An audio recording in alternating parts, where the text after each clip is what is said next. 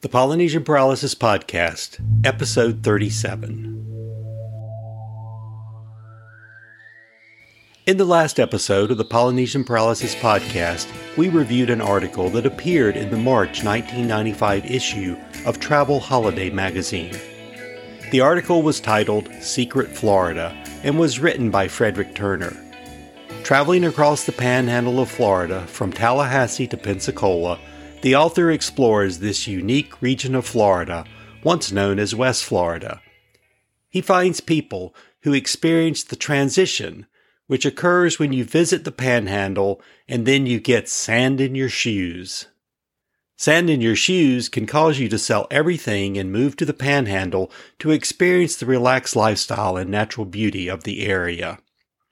This can lead to Polynesian paralysis, or finding yourself being still, relaxing, appreciating nature, and enjoying life.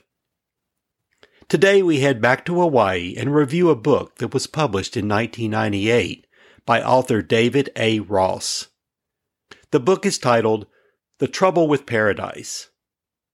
David A. Ross was born in Chicago on January 6, 1953. He's a writer, editor, and publisher. From 1984 to 1985, he was the columnist and contributing editor for Southwest Art magazine. Ross was the publisher of Escape Media from 1992 to 2004. Escape Media is the parent company of Open Book Publishing. Ross was also the publisher for the online literary and features journal, including the Moronic Ox Literary and Cultural Journal. Ross is the author of many novels and some short story collections. In each of his works, David A. Ross explores the conflicts and feelings of those whose lives are balanced upon the fulcrum of change and somehow find the courage to confront life's pivotal choices. A habitual traveler, he writes of diverse geographical settings, from Hawaii to France, from Greece to the Czech Republic. In addition to his career as a novelist, David A. Ross is an accomplished musician and photographer. Ross was last seen living on the Greek island of Corfu, where he gathered information for his 2008 book, Good Morning Corfu, Living Abroad Against All Odds.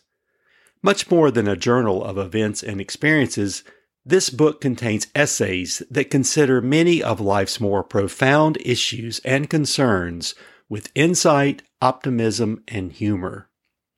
His very first novel, The Trouble with Paradise, which is our topic for today, was a finalist in the 1997 National Writers Association Novel Competition and was published by Escape Media in 1998. In 2013, Open Books published the same novel under the title Calico Penance. The cover of Calico Penance features a picture of Amelia Earhart on the cover. Calico pennants are a type of dragonfly, and according to the Amelia character in the novel, they are the best flyers in the world. And according to Guinness Book of World Records, dragonflies are the fastest flying insects, so it makes sense that they're among the best flyers too. The Trouble with Paradise is a complex novel involving the mysterious disappearance of Amelia Earhart in 1937 during her second attempt to fly around the world in her Lockheed 10E Electra airplane, this time from west to east. The Lockheed 10E Electra airplane flown by Amelia was a custom-built metal airplane with the unique twin vertical rudders on the tail. Powered by two Pratt & Whitney 9-cylinder radial engines producing a total of 1,200 horsepower, the airplane would cruise at about 175 miles an hour and had a range of over 3,000 miles using 1,100 gallons of fuel stored in 10 separate auxiliary fuel tanks. Only 15 of the Model 10E airplane were manufactured by Lockheed. The first attempt by Amelia Earhart to fly around the world ended in Hawaii after a successful flight from Oakland, California in March 1937. While attempting to take off in Hawaii on the second leg of the flight, the plane spun out of control and the landing gear collapsed, causing damage to the fuselage, the main landing gear, and both propellers. No one was injured, but the plane had to be shipped back by boat to the West Coast for extensive repairs, which would take several months. So, the second attempt to be the first female pilot to circumnavigate the world was planned for June, this time traveling from west to east. Departing Oakland, California on May 20th, 1937, Amelia flew to Burbank, California, accompanied by Fred Noonan, the navigator, and 2 passengers, George Palmer Putnam, Amelia's husband, and her mechanic, R.D. Bo McNeely, Jr. The next day, they flew to Tucson, Arizona, and then on to New Orleans. On May 23rd, they arrived safely in Miami and took time for needed maintenance and final preparations. This part of the trip was not officially publicized, probably due to the mishap in Hawaii, and Amelia wanted to test her plane to be sure everything was working properly. But once in Miami, Amelia Earhart publicly announced her second attempt to fly around the world along with navigator Fred Noonan. The two departed Miami on June 1, 1937. Flying southeast with stops along the way, they arrived on the eastern tip of South America in Brazil, just south of the equator, on June 6th. On June 7th, the pair departed Brazil and headed northeast across the Atlantic for almost 2,000 miles towards Dakar, Senegal, on the western tip of Africa. Several years before, Amelia had successfully become the first female to fly solo across the Atlantic, and despite some mechanical problems and inclement weather, she arrived safely at her intended destination. This time, however, a navigation error caused her to miss her target in Senegal, but she landed safely about 100 miles north of Dakar. The following day, she flew back to Dakar for scheduled maintenance and a day of rest. The next 21 days, Amelia would fly more than 13,000 miles to arrive in Papua New Guinea and complete more than 75% of her around-the-world trip.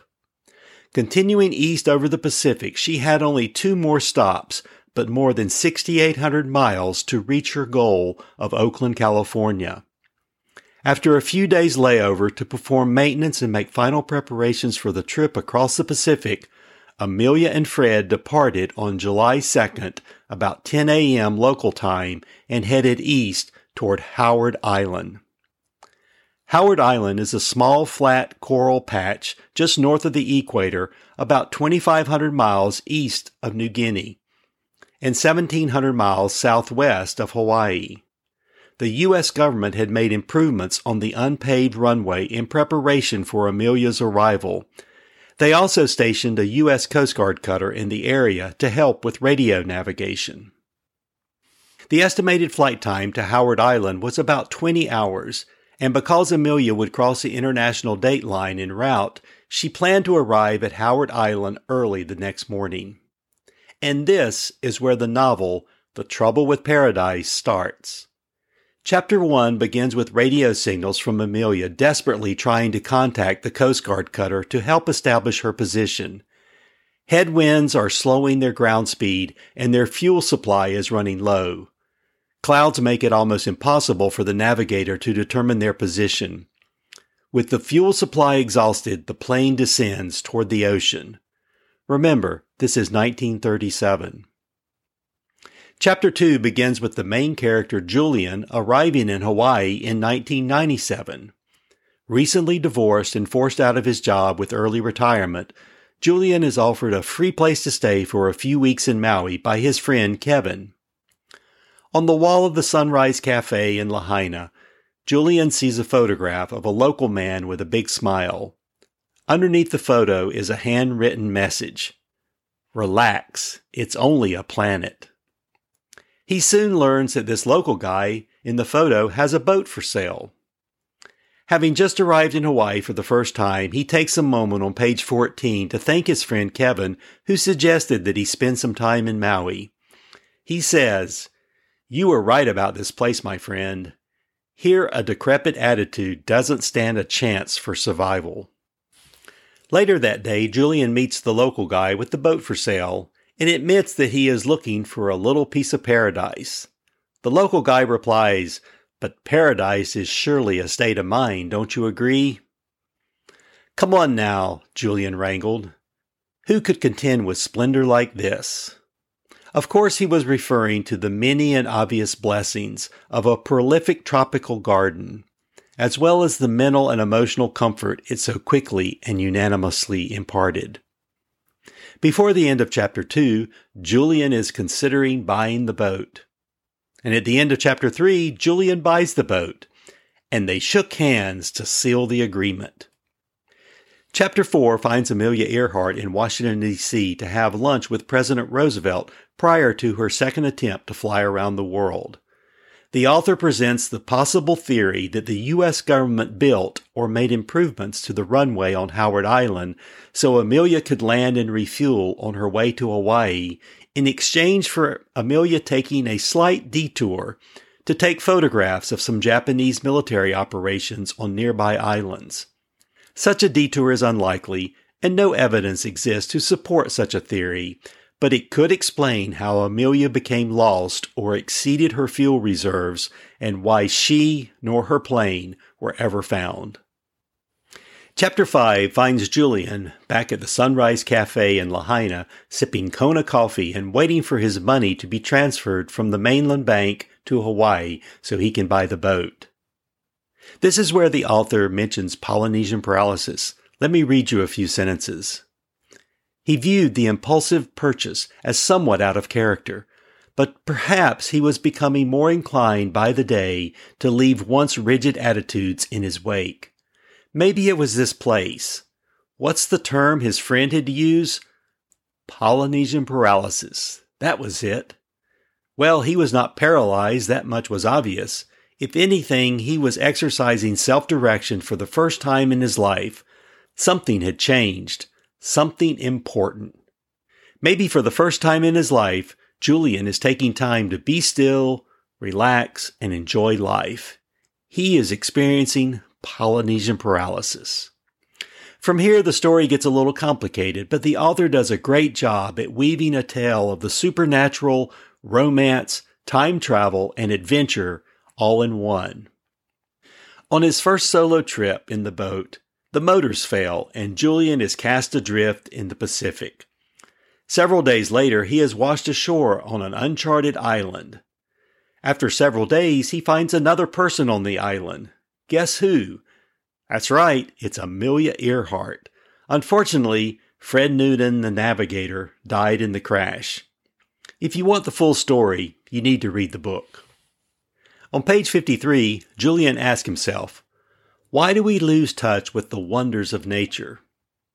On page 83, after being stranded on the island, he sits still and looks at the horizon and thinks, we fear what we desire most, and courage ends up being the ability to confront that which we fear. If we spend our lives living too close to the flame, we burn out quickly. But if we never test our courage, the experience of living grows tedious and meaningless. For in the process of testing courage, new dimensions are revealed. Again and again, we see ourselves reflected in nature, from the social structures of the smallest insects to the power of the most awesome volcano.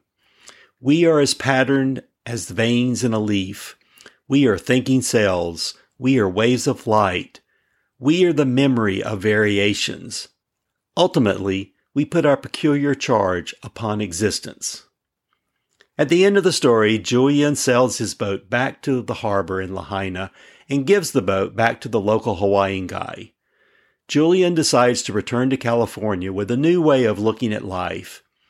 He takes a photo of himself and puts it on the wall at the Sunrise Cafe with a handwritten caption. Paradise. Just when we think it's within our grasp, the scene changes, integrity dissolves, and only fundamentals remain. Looks like Julian might be experiencing Polynesian paralysis for a long time. For more information about Polynesian paralysis, please visit our website at rxaloha.com. In the next episode of the Polynesian Paralysis Podcast, we'll review a book, A Widow's Mite, written by Carolyn Ellis Lipscomb and published in 1999. The setting for this story is Auburn, Alabama. So until then, please take a few moments each day to be still, relax, appreciate nature, and enjoy life. Enjoy Polynesian Paralysis, the sensible approach to mindfulness.